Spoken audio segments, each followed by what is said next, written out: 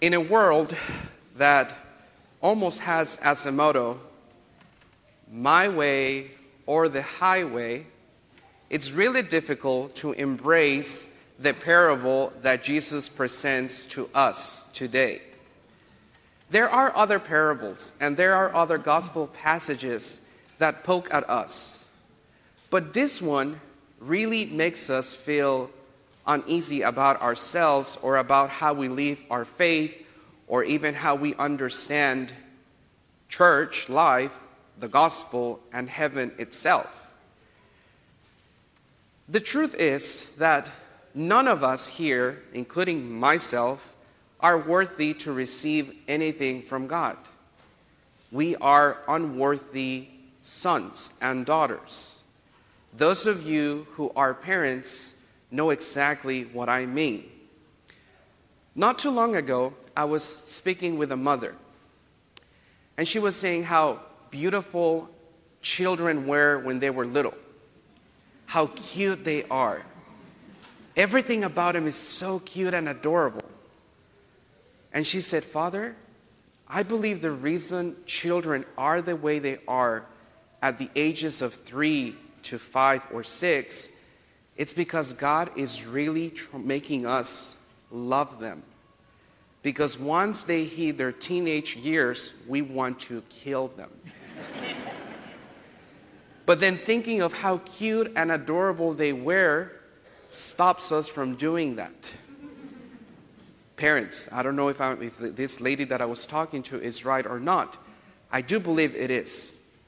But when we think of our relationship with Christ, when we think of how we relate as his son or daughter, we do the same. Parents, how many times you tell your children, this is what you should do because it's for your own good. Do not do this because you're going to hurt yourself and you're going to hurt others. And what do children do? Mom doesn't know.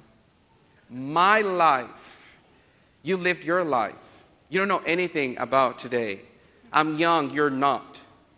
And shuts the door and runs away. Or no, runs away and then shuts the door, right? Or vice versa, whatever. I don't live in your household, so I don't know exactly how the drama unfolds at your house. But there's got to be drama, right? So, and how many times your heart as a father, as a mother, aches because your children are hurting themselves with their poor decisions.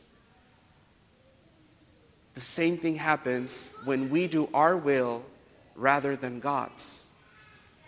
Today, Jesus is telling us that God's mercy and his justice are not against each other. You might look at the gospel and think, how unfair. The people that work from early in the morning get the same payment as the ones that only work for about an hour or so.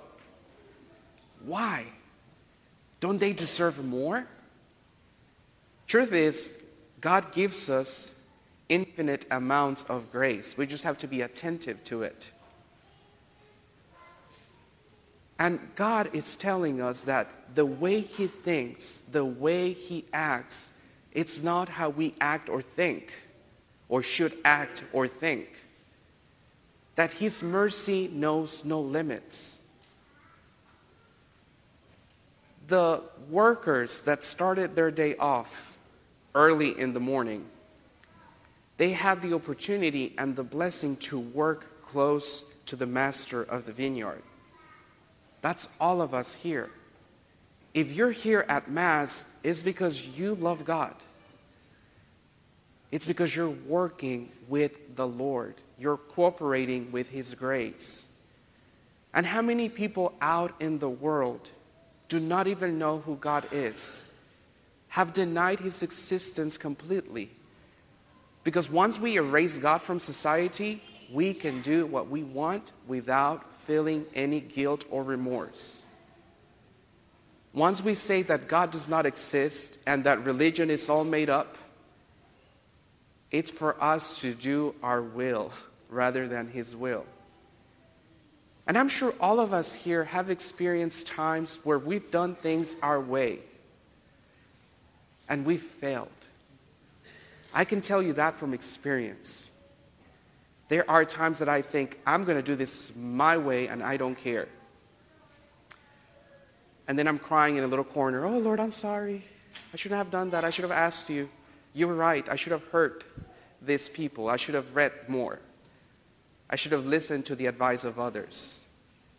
All of us have been there.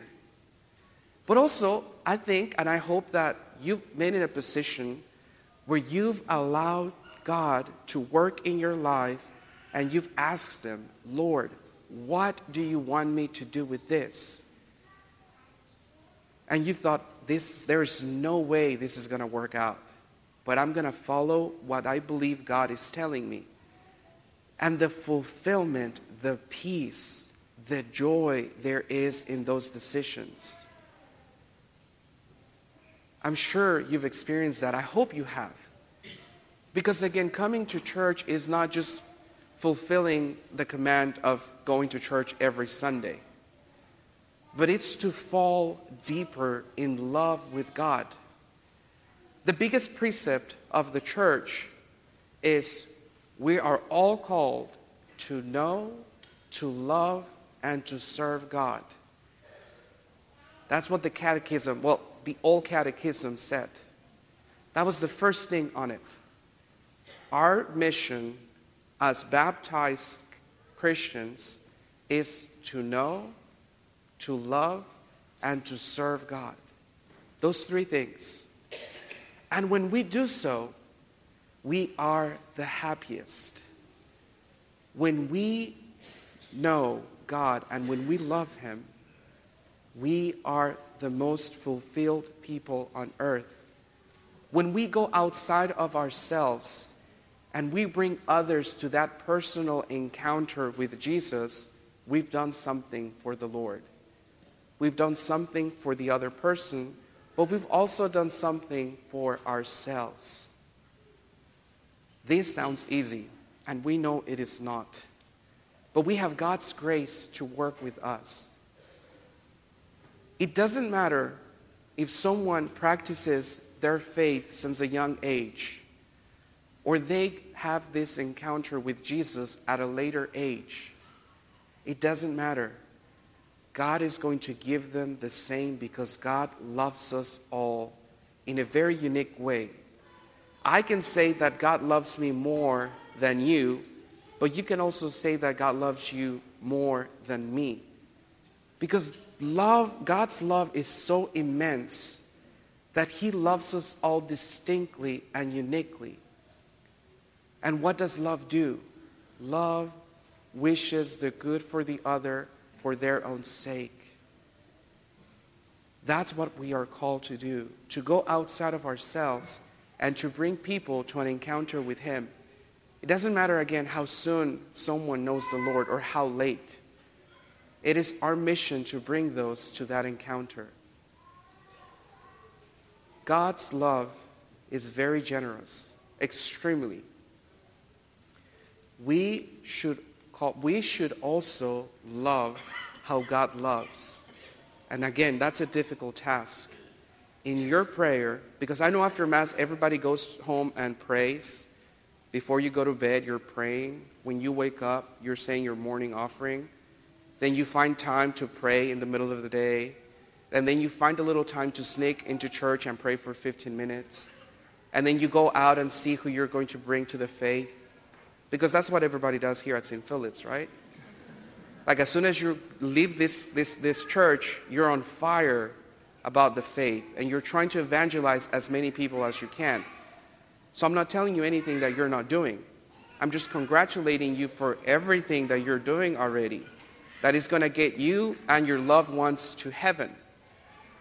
Throughout this week, in your prayer life, say, Lord, allow me to love not in my own terms, but according to your most holy will.